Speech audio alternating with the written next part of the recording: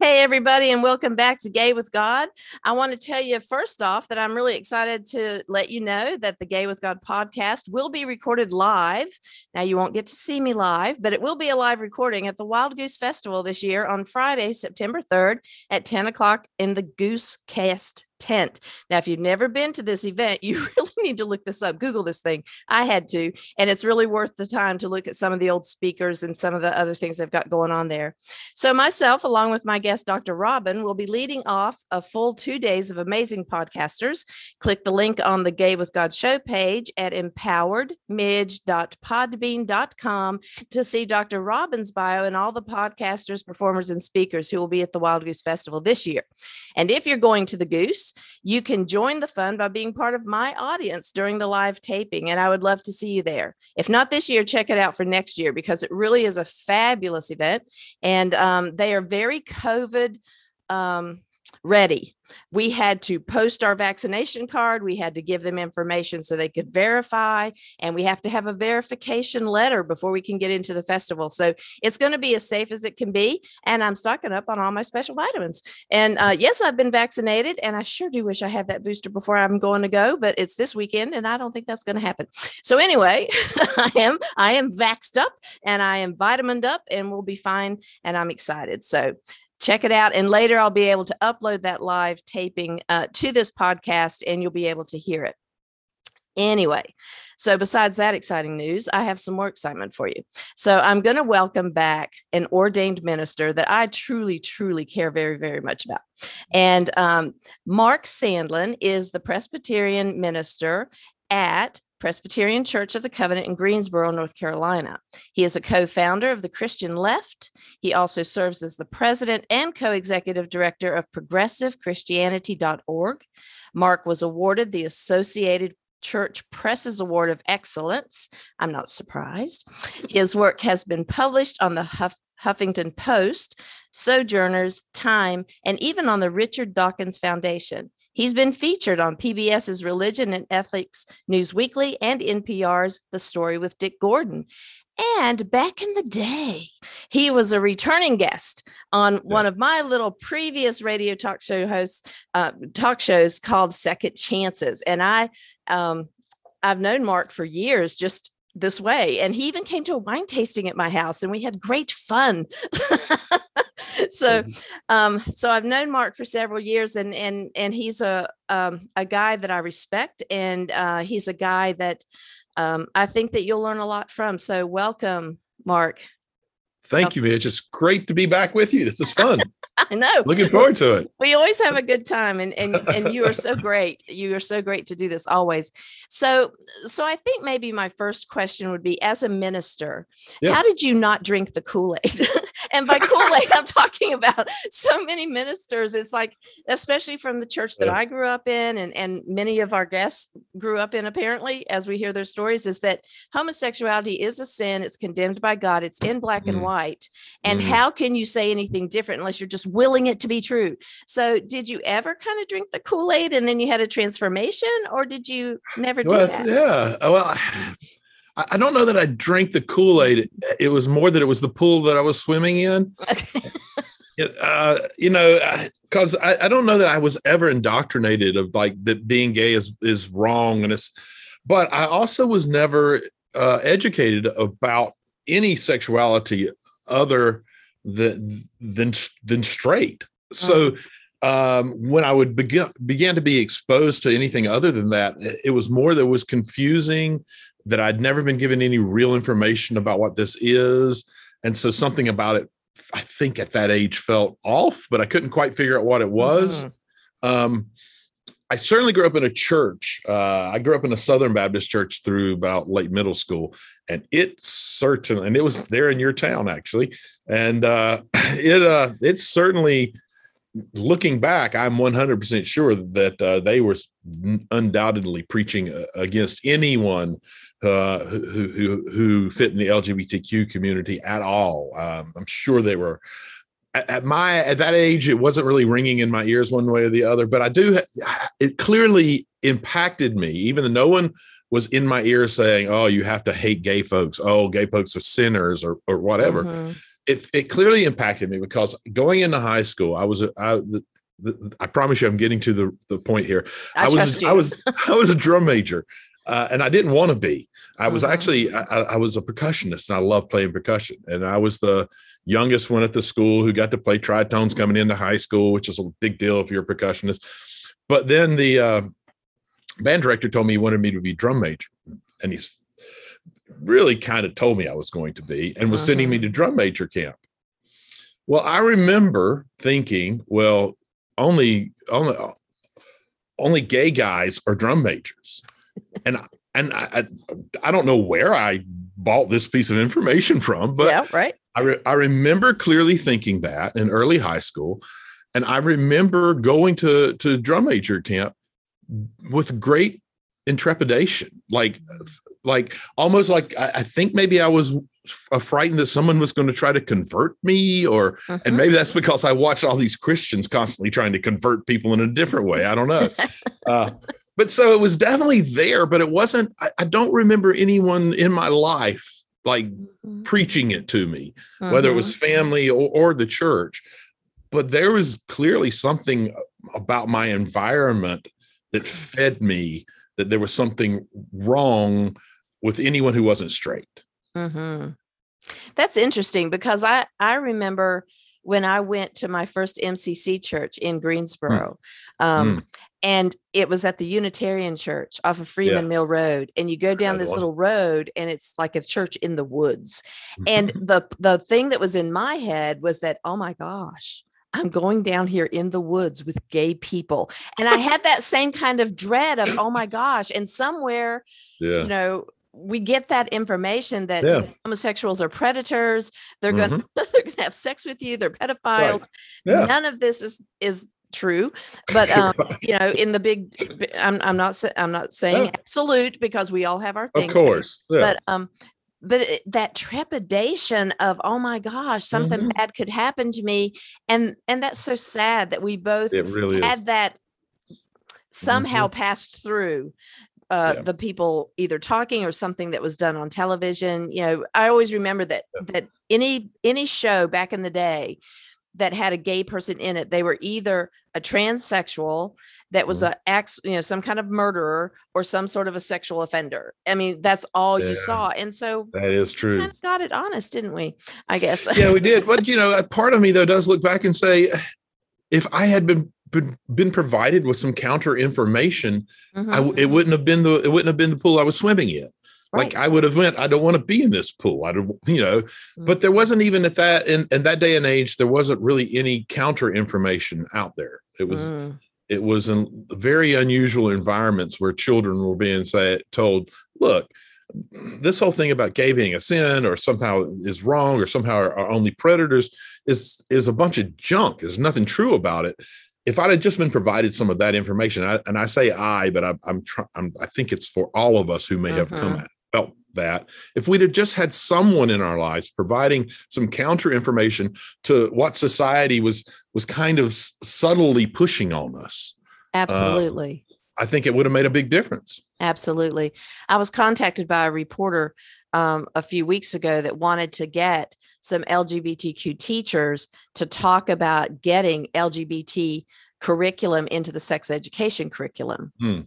And I said, well, I will be really surprised. I said, I'll reach out to some contacts, but I'll be really surprised if we're going to get an active teacher who is actively in a system to talk about this, you know, in the paper. And I was right. And I for sure. Because, you know, there's that, you know, morality clause, and we're not going to bring any embarrassment. And there's so many things that can happen to a gay person that becomes overtly out. We were only taught about the boys and the girls, and that's separate, and about, you know, a little bit of commingling, just enough to scare you.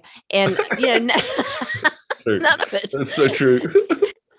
None of it was for me. You know, none of it really was relevant for me as I continued to go into my adulthood. But, you know, that would have been the time, you know, to start to give people a little bit of peace about their bodies and be able to have them ask questions. So were there any messages from your family growing up about homosexuality?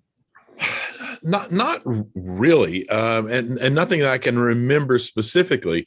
There were certainly like sitcoms that would have characters that were clearly supposed to be gay, even though they might not talk about it.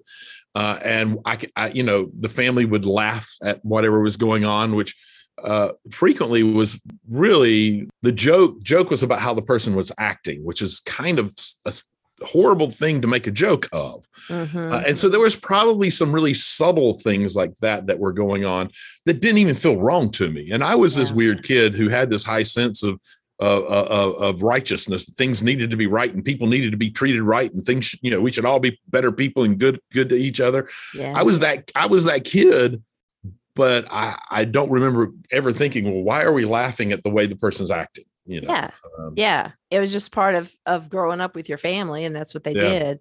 My dad told jokes. We all laughed at it because it was my dad. Even if I didn't get it, you laughed at his jokes.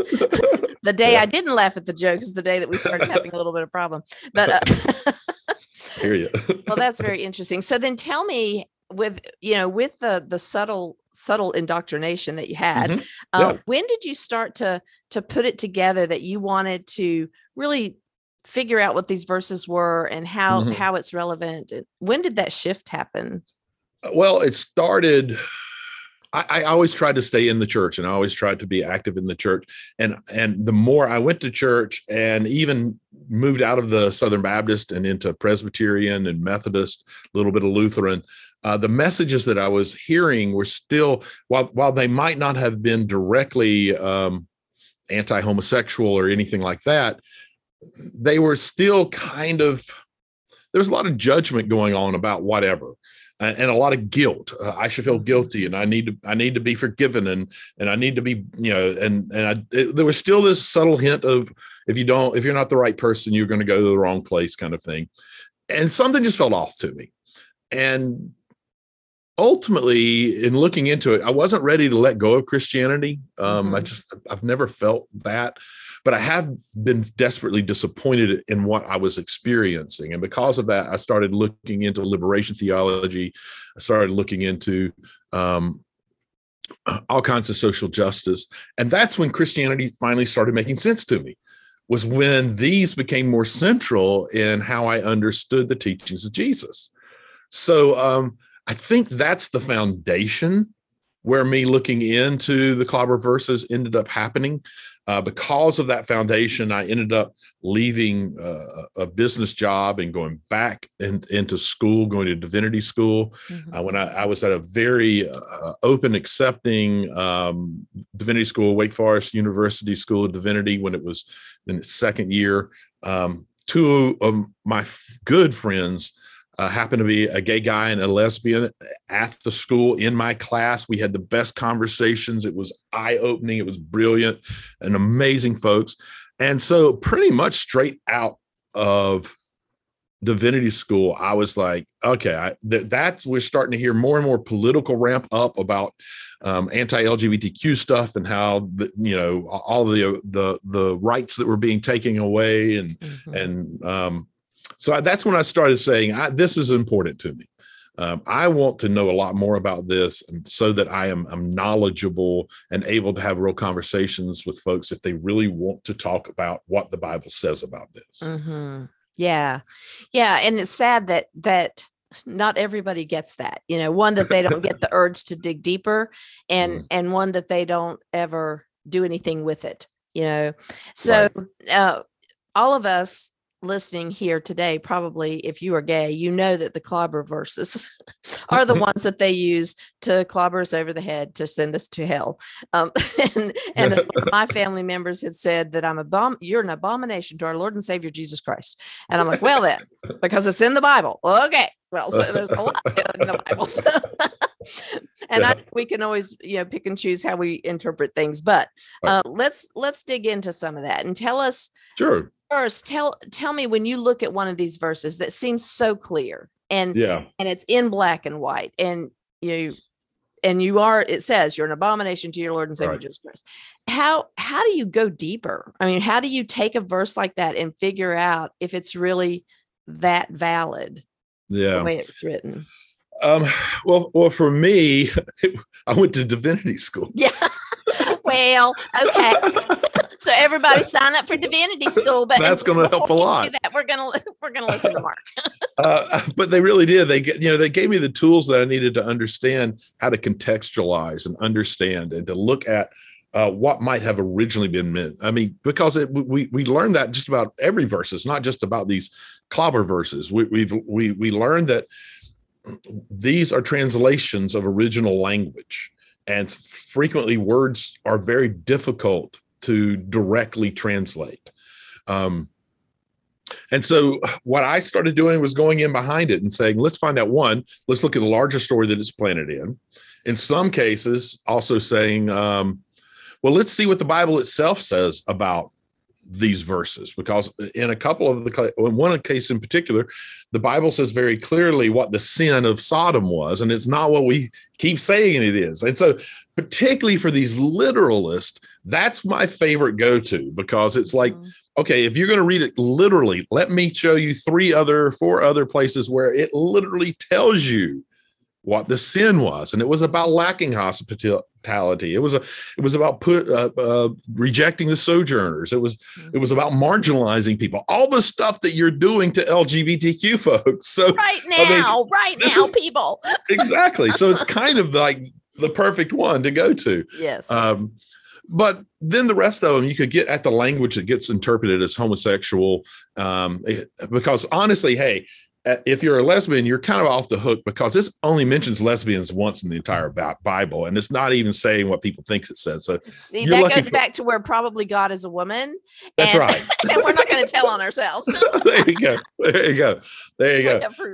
But in many of the places where it says homosexual, I mean, that is a phrase and a term and an understanding that has not been around that long in the terms of when the Bible was written. And so translating is typically very wrong, gives you one of those red lights should go off and go, okay, they didn't have that word back then. So what's really going on? So you get out and you look at what the original language says. And frequently what you find out is that it's almost always about 2 things, and it has very little to do with sex. It has to do with one person putting power over another person in one way or the other. So oppressing them in some way. Once again, that's interesting. People using these verses to oppress LGBTQ folk. But when you get into the original language, it turns out one of the issues it's trying to say is you shouldn't use your power to oppress someone in one way or another. In some of these ways, it's sexually. And it's also about being something other than you are. Paul in particular, the words that he used there tend to be about going against, in that language, what God created you to be, who God created you to be. And that's, for me, yet another one of those massive ironies, is that folks are trying to use this verse to scare people out of being LGBTQ in any way, when the verse is really about, you're supposed to encourage them to be who they are. Like, that's what this is really about. The sin, the abomination, is denying who you are. It is not being who you were created to be. Yeah. So I was just going to say, and I can tell you that on the side of my side, the whole time in my life that I was trying not to be gay, what that did to me, and I know for all, so many of my brothers and sisters, is that, it creates diversion. You have to divert your authenticity. If you're not going to claim it, you've got to divert it. And so we get into, sometimes drug abuse or eating disorders or anxiety or so many other things to smokescreen and cover up our truth. And it takes years and years to unpack all that. And I think that's such an important part of this whole understanding and story, and the way that people are using these very small number. For me, it's only 7 clobber verses. Some of the ones that they try to put in there, I think you're just working hard to make it more than 7, because that doesn't mean that's not about anything. But understanding what trying to force someone to deny who they are does to their life. That once you understand that, that's so antithetical to the teachings of Jesus, who was trying to help people have better lives. be more inclusive. And so I think that's it, just as much as getting in behind the verses and figure out what's going on. Knowing what happens and how it impacts people when it's used as a weapon, like folks are using it, I think it's equally important in understanding that can't be of or from God. Right. If it is hurting people, if it's causing them to feel like they have to find something to replace it, whether it's drugs or whether it's depression or eating disorders, whatever. Well, if you're using it that way, if that's what the outcome is, I have a hard time believing that it was used in love. I have a hard time believing that it is of love, which means I have a hard time believing it's from God. Well, and I can tell you that the conversations I've had with, previous friends and family, there was no love coming from that. I mean, they try to disguise it as love. I'm trying to save you. I love you. I'm trying to save you. But I didn't feel the love. Right. I have felt love from other people. That wasn't it. That's clearly not it. Yeah. Well, the other thing about the Bible verses, I used to do a lot of podcasts and radio shows about these particular ones and my breakdown of it, my take on them. And I've gotten to the point, I just don't do that much anymore because my bigger picture now is the reality is the Bible is not interested in that question. So why are we spending so much time dealing with these stupid interpretations when overall the entire Bible really is genuinely, I would say, disinterested in that question? If it were that important, Jesus would have said something about it. I love that. I love that. That's a statement that I just love. If it was that important, Jesus would have said something about it. And he said, absolutely, zippo. Not one thing. Diddly squat. Yep. Absolutely. All right. So while we're talking about these verses, is that article that you wrote still available for people? And where can they find that? Because he wrote this great article. It's one of the first things I ever read from him. I appreciate it.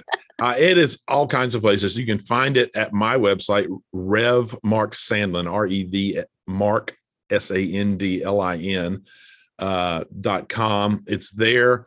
But you also can just go to Google and search clobbering biblical gay bashing, and it will pop up. And it was interpreted in like 7 or 8 different languages. It's all over the place. I lost control of it at some point. I know that it had like 2 million shares and reads at some point. Wow. And then it just went more nuts. And I don't know where it is all over the place. And I don't know what the numbers would be at this point. Here's what I do know. Much more important than those numbers.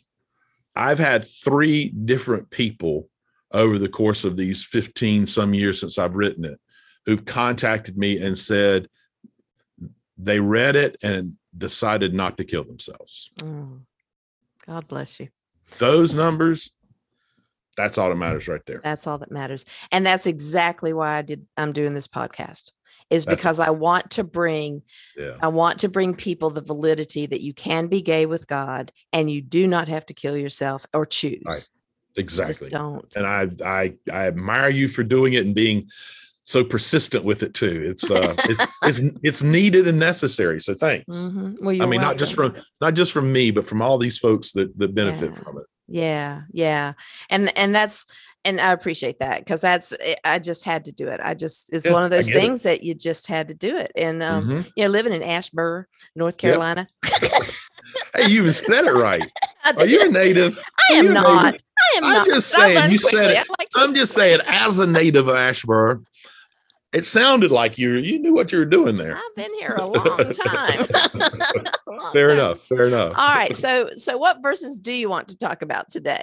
Let's start with just the one we did with Sodom. Yeah. I mean, the way that, I think that's the one historically that's been used the most, has been the most damaging. And it is the one that's the easiest to defend. It's kind of what I love about it.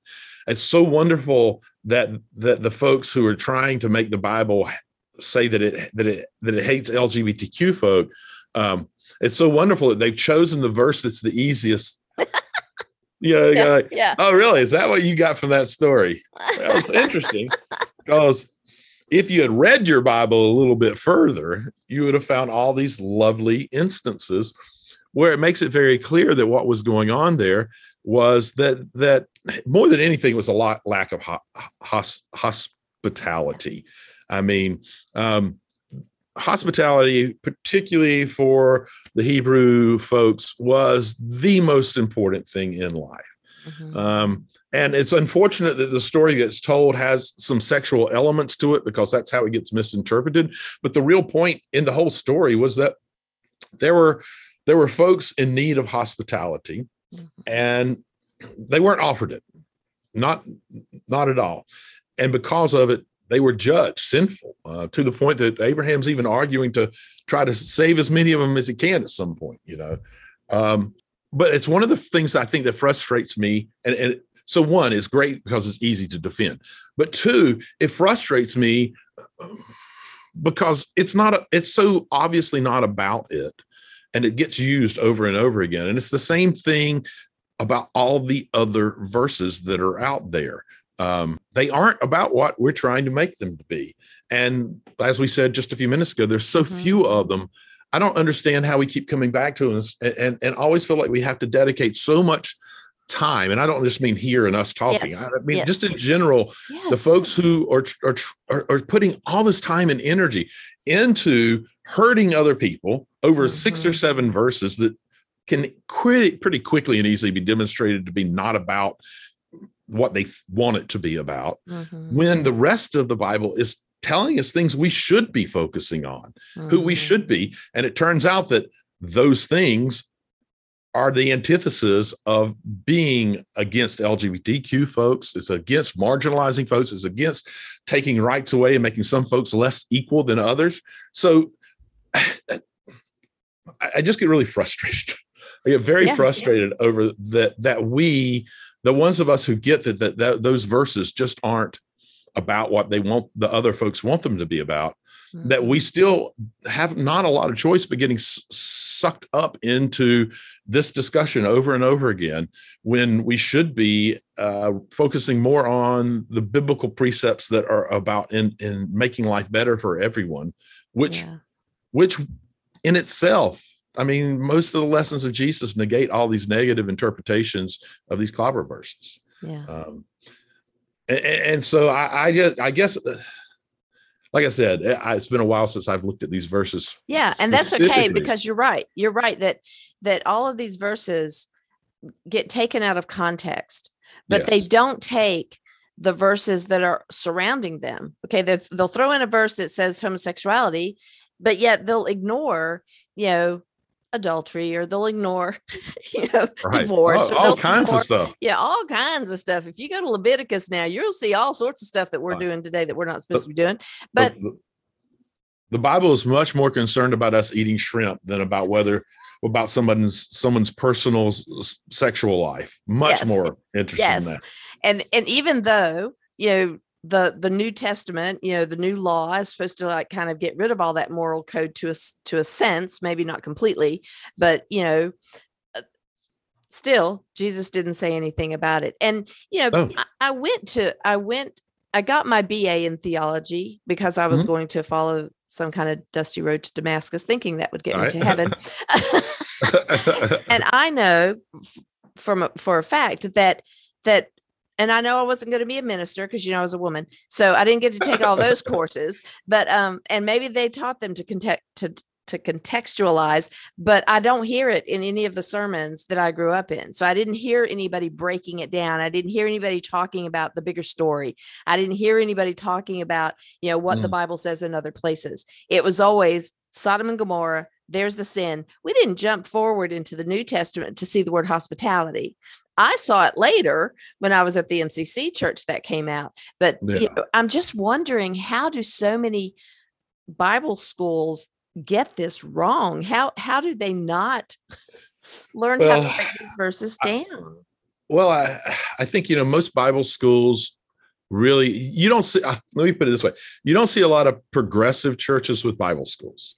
Well, there it is. Because that's a big part of it. But it also has to do with approach to the Bible.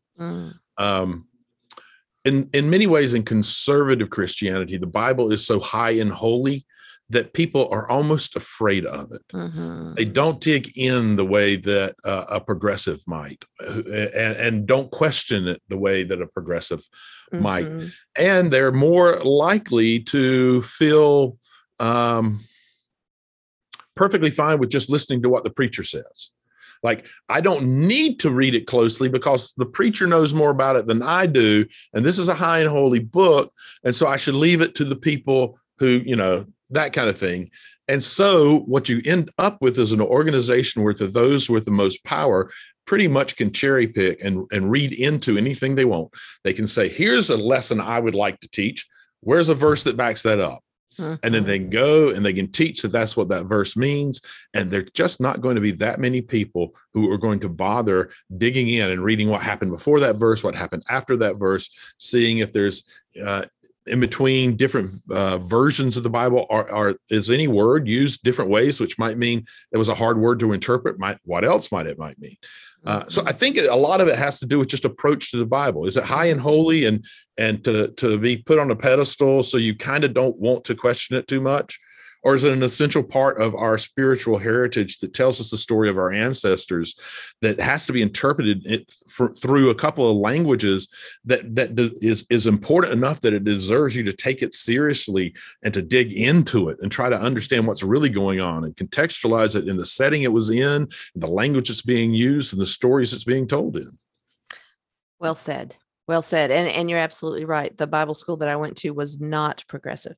And I loved it. I loved it back in the day. I loved it. I was right where I wanted to be. And I still love the people from there. But I also know that it was a very narrow vision of the scripture. And you're right that no one questioned. My Hebrew friend, Charles Britton, they're all in the synagogue. There's questions and they debate things, and there's, you talk about things, and, could it be this? Well, could it be that? Well, I think it's this. Well, long conversations. But we didn't do any of that. Nobody raised their hand and questioned anything in church. And, So with your power of social justice, and you are outspoken. You are a very outspoken minister. Yeah, I appreciate that. Well, and I love it. I love that about you. But how has that been throughout your career? Has there been problems with you being so? I have a little inside information. Go ahead. I got ran off from a church. Is that what you're talking about? I recall that you were there, then you weren't there. Yeah. And I'm not asking for specifics. I want people to understand that when a minister is authentic and leads from his heart, and he looks at the scriptures and he has things to back up, and you speak out, it's not always pretty. No, it's not. So I was at a church that most people would have defined as mainline, semi-traditional, not necessarily hardcore conservative, but leaning that way. And long story short, they were in a bad position. And 6 or 7 years later, I'd brought in kind of my perspective. I wasn't being massively outspoken, but about halfway through my time with them, I did decide, if I'm not saying what I really think, then why am I doing this? And I'm not judging other ministers who are more of, I'm going to be with the people I am with and try to push some edges quietly and gently and try to expand, because that's one way of changing things. That's just not who I was. And so ultimately what happened was a small group, as the church was getting healthier and healthier, we were growing younger and younger. We had couples, we had a few LGBTQ folks who were regulars. We had folks who were in mixed marriages. We had folks who were recently homeless, and one that was homeless that was kind of coming in. So anyway, it was an environment that was making folks uncomfortable. And they 4 of the largest families said that they were going, as long as I was there, they were going to stop giving to the church. And they did. And we were feeding more people out of our weekly food pantry than we had in worship on Sunday. Wow. And I had just gotten them back to a balanced budget. They had been on a deficit budget for 15, 20 years.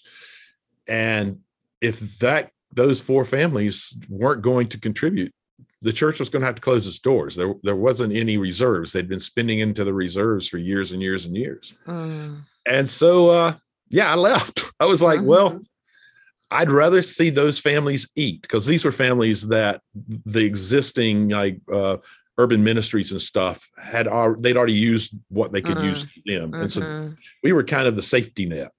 And so if we weren't there, we weren't going to be feeding them. So I told our session, which is our governing board, that I didn't have any choice, that I couldn't go through the 2 or 3 month removal process. That's the right thing to do. I just needed to walk away so that my salary wasn't killing their budgets, so that now that family's not giving, so that these families can eat. It was pretty simple, because I knew one way or the other, I was going to feed my family. I mean, I can make it work. I was fortunate enough in life that I had gotten a decent education, lots of advantages. So I needed to just trust in those and make sure that this pantry that we'd set up was able to continue and feed folks. And so for a year and a half, I didn't go to a church. I just kind of sat back and said, I need to assess what I'm going to do. And it was lovely, because it allowed me to speak out even more on all kinds of social justice issues, including LGBTQ stuff. So it was kind of a gift. It was difficult making a salary with a family that was good enough for supporting us when I was mostly making everything online one way or the other. But it was also a very positive time for me, because I realized that the speaking out, as I had started doing, really was who I was as minister, and that it wasn't going to work for me any other way. Yeah. And so I knew that there might not ever be a local church that I would match up with, but that I was going to keep speaking out. And you found a home. I did. It was the most wonderful thing. They contacted me out of the blue, and it's a very progressive church. They've had progressive ministers since back in the 60s and 70s. Wow. I mean, it's just got this wonderful history here, and I get to talk about the things that are interesting me. I'm getting ready to I'm in a mainline Protestant church. I am putting together a 3 or 4 Sunday series on queer theology. Oh, wow. How often does that happen? Never. In a mainline Protestant. Right. So it's a lesson in following your who you are, and we go back to that earlier conversation that in Romans, the abomination was doing something that wasn't natural. But that didn't mean natural in terms of there's only one way for sex to happen. It means natural in terms of who you are, living in and being proud of who you are. And that was kind of a real life lesson to me that, I was trying to navigate in a church without being fully me. And it turns out that it was a year and a half of being fully me where I end up having a church contact me saying we'd and it being such a great fit. There's a lesson of how this works, be who you are. That the mess that the clobber verse in Romans is about is there. It's the exact opposite, as it always is in these verses. This is about being who you are. That's what the natural that is in Romans is about. And it serves in many ways, not just in what our particular sexual orientation is or sexual expression is or anything like that. It's just that's an essential element of life that I think the Bible is actually trying to teach us, particularly Jesus and even Paul, saying what makes life right is being who you really are. Authenticity is the key. Yes, indeed. Yes, indeed. Speak it up. Yeah. And, I do want to say I was fortunate enough that I began being outspoken when my kids were middle schoolish. And then while they were in late middle school, so it was when I was able to start writing and being completely outspoken. And in the long run, I was able to have conversations with them that I wasn't having when I grew up. And because of it, my eldest is trans male now, and it had a amazing, beautiful, accepting, smooth transition where the family was there, was like excited and positive. And Cadence taught us as well, lots of insights that we wouldn't have gained without Cadence saying, here's some of the realities. Here's some of the ways that you talk about this. And so it makes me go back to us talking about how important it is early in life for kids to have someone talking to them about a counter message to all these anti-LGBTQ messages that we see out there all too prevalently. Yeah. Caden is the happiest I have ever seen him in his life, probably. 27 years old now. So well into the beginning adulthood and establishing himself, but as happy as I've ever seen. Living in to who he really is. Being authentic about who he was created as. That's beautiful. And that's the whole point, is that he had a family that supported him, through the transition. He had all of this support, and that's the key. I mean, the people who aren't making it are the ones who don't have that support, and they've just had all of this abomination shoved down their throat. And even myself, it comes down to whether or not you want to live a lie or get out of the life. It's like too hard. It's once you figure it out, it's too hard to know, how to live that life and hide. And we all do it from time to time. We all hide. But it's just too hard. And it gets to the point where if I'm going to go to hell, and that's what I told my first therapist, if I'm here to find out if I'm gay, because if I am, I know that I'm going to hell. And I'm not going to wait. And she just looked at me, and I said, I can't. I said, I'm not that kind. I'm an all-in kind of girl. So I love it. Do it. If I'm gonna go to hell, I'm gonna go now, and I'll just take care of it. And she said, so you're suicidal? And I said, no, because I don't know if I'm gay. And she was, damn, I hate working with counselors. You know exactly what to say. But I didn't know it, but I knew me well enough to know that if it came down to it and I revealed that truth, I didn't think that I could make it. I just didn't think I could. But but that's for the memoir. We'll go into that. There you go. There you go. We'll go into the memoir. But, I love it. But it's so painful, and I'm so glad for Caden, and I'm glad that you were there, and that it all organically happened. And not that it was easy all the way. I mean, definitely was not easy. Society's not going to let it be easy right now. No, not at all. Which makes it all the more important that the people that are close to you in life are there for you and supportive and encouraging and happy for you. I mean, happy. Yeah. And even, people will say, well, you can always go get support somewhere else. But I can tell you that when it's not your immediate family, even though the moms are hugging you and other people's family will adopt you, that sense of loss from that organic family that you had, your birth family denies you, or your birth family won't have anything to do with you. That's a hole that just doesn't mend. It just doesn't mend. You learn to live things around it, and you still can be happy, but there's still that little thing that you just don't, completely sew up, I think. It's always I think you're exactly right. I mean, the relationship and what you thought they may have seen you as, and the belief in their commitment to you, it's really you're suffering a death, because that idea is dead. You realize that it's not a real thing anymore, and that psychologically and even chemically in our brains, it is a real loss, and you can't end it. You can navigate it better, you can understand it more, but it's always going to be a real thing that's missing, that was once, at least in some way, there. Right. And it'll never be back, most likely. Yeah. Because even if you heal that relationship, you still will have that gap during that relationship where there was that period where your understanding of who you were in that relationship was lost for a while.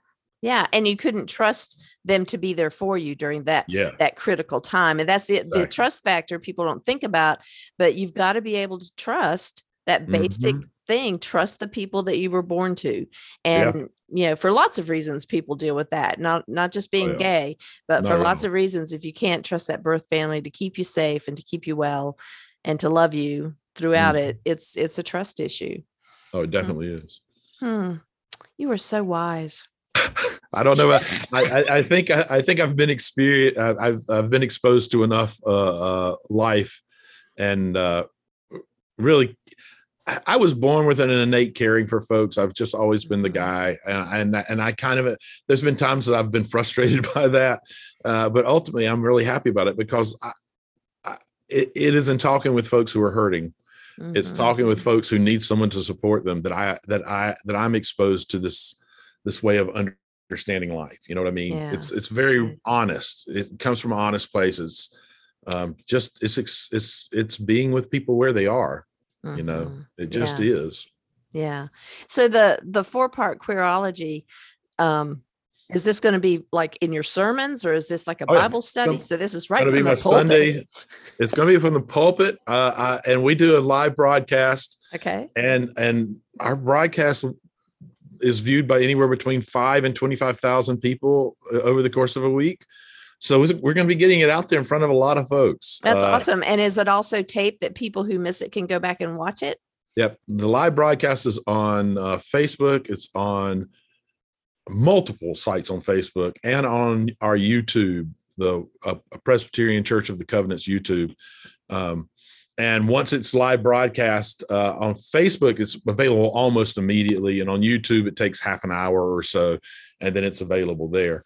But yeah, those will be up. I haven't quite figured out the dates on it, but I know it's going to be in the next month, a month and a half that I'm going to do that. Well, let me know. Shoot me Okay. a message when that's coming up, and I'll let Be the glad folks to. know here at the Gay with God podcast, because we definitely want Great. to let everybody know about that. Absolutely. Be glad to. So before we end today, I have a final question that I'll ask you, but is there anything else that you want to say and put out there that you haven't said yet? Anything that you wanted not to make off sure? the top of my head, just to make sure, hey, outside of LGBTQ issues, outside of race issues, outside of all that, my message is just give a crap about people. Just do it. I mean, care about people. That's the bottom line. This world will be a better place for all of us and for our kids if we could all just learn to look at other people and care about them, not feel like we're in competition with them, not feel like we've got to be better in some way, not feel like they're after us. Look at them and care about them, because we are all worthy of love. Yes. And I think that I mean, that's beautiful. And that could have been the answer to my final question, but we'll try anyway. That was really, really good. And I think a lot of people allow the fear to get in the way. Like Christians are fearful they'll go to hell if they love us. So they have to hate us so that they're hating the sin. And, it's all based in fear because they don't have this other knowledge behind them. And then we fear Christians because we know that they're judging us. And then, the radicals we fear because they might kill us just for being who we are.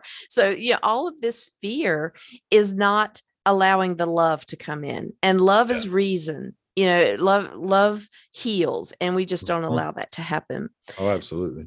But the final question that I wanted to ask you is, and I think you've stated it, but there may be another answer you want to use, that what would be the message to the gay community that people need to hear about, not just the scriptures, but just in general? What would you want the message to be for this community when it comes to religion, God? Just that the majority of churches are wrong. That's simple. The majority of churches are wrong about gay folks, about LGBTQ folks. It comes out of, as you were just saying, it comes out of a place of fear, of misunderstanding, of decades and of indoctrination. But there are some out there that are a bit of a light. And I can promise you they are worth finding. Those communities are exceptional communities, regardless of it being a church. They're just the church communities that get that, that understand the importance of loving everyone and truly accepting people for exactly who they are. You will not find a better community to be a part of and to grow in. And then you get to grow spiritually as well. So I guess that would be the message. Yeah, I love that. I love that. So I'll be putting my links to you and to everything that's about you so people can find you. And you'll let me know when the Queerology sermons are coming up, because I definitely want to be able to listen to that. And I want to thank you, Mark, always for your integrity and your caring and your compassion. I always know that I can listen to you and feel welcomed and embraced. And I thank you so very much for that. Truly means a lot, Midge. I appreciate it. And thanks for having me here today. It's just like we said, it's always fun when we get together. It's always insightful and lots of laughs on top of it. So you can't beat that. Can't beat that. Yeah, a little bit of medicine with a whole lot of laughter. Yeah, it's good. That's right. Yeah. And I want to thank you guys as listeners for coming back each week, supporting and sharing and subscribing wherever you get your podcasts. If you want to see more information and links to connect with Mark, I'll have them on the Gay with God show page, and you can get that again at empoweredmidge.podbean.com. If you're liking this podcast, please go and, give us a little love on a review, write something up, because they just love it when you review things. So if you're questioning whether you can be gay and be in relationship with God, if you are authentically gay, God has always been within you. Even when you didn't know it, you have always been gay with God. Thank you, everybody. See you next week. Stay tuned to hear how you can join the Gay with God community. And if you feel like it, check us out on Facebook. I have a Gay with God group there, and you can join us there as well. Take care, everybody. See you next week.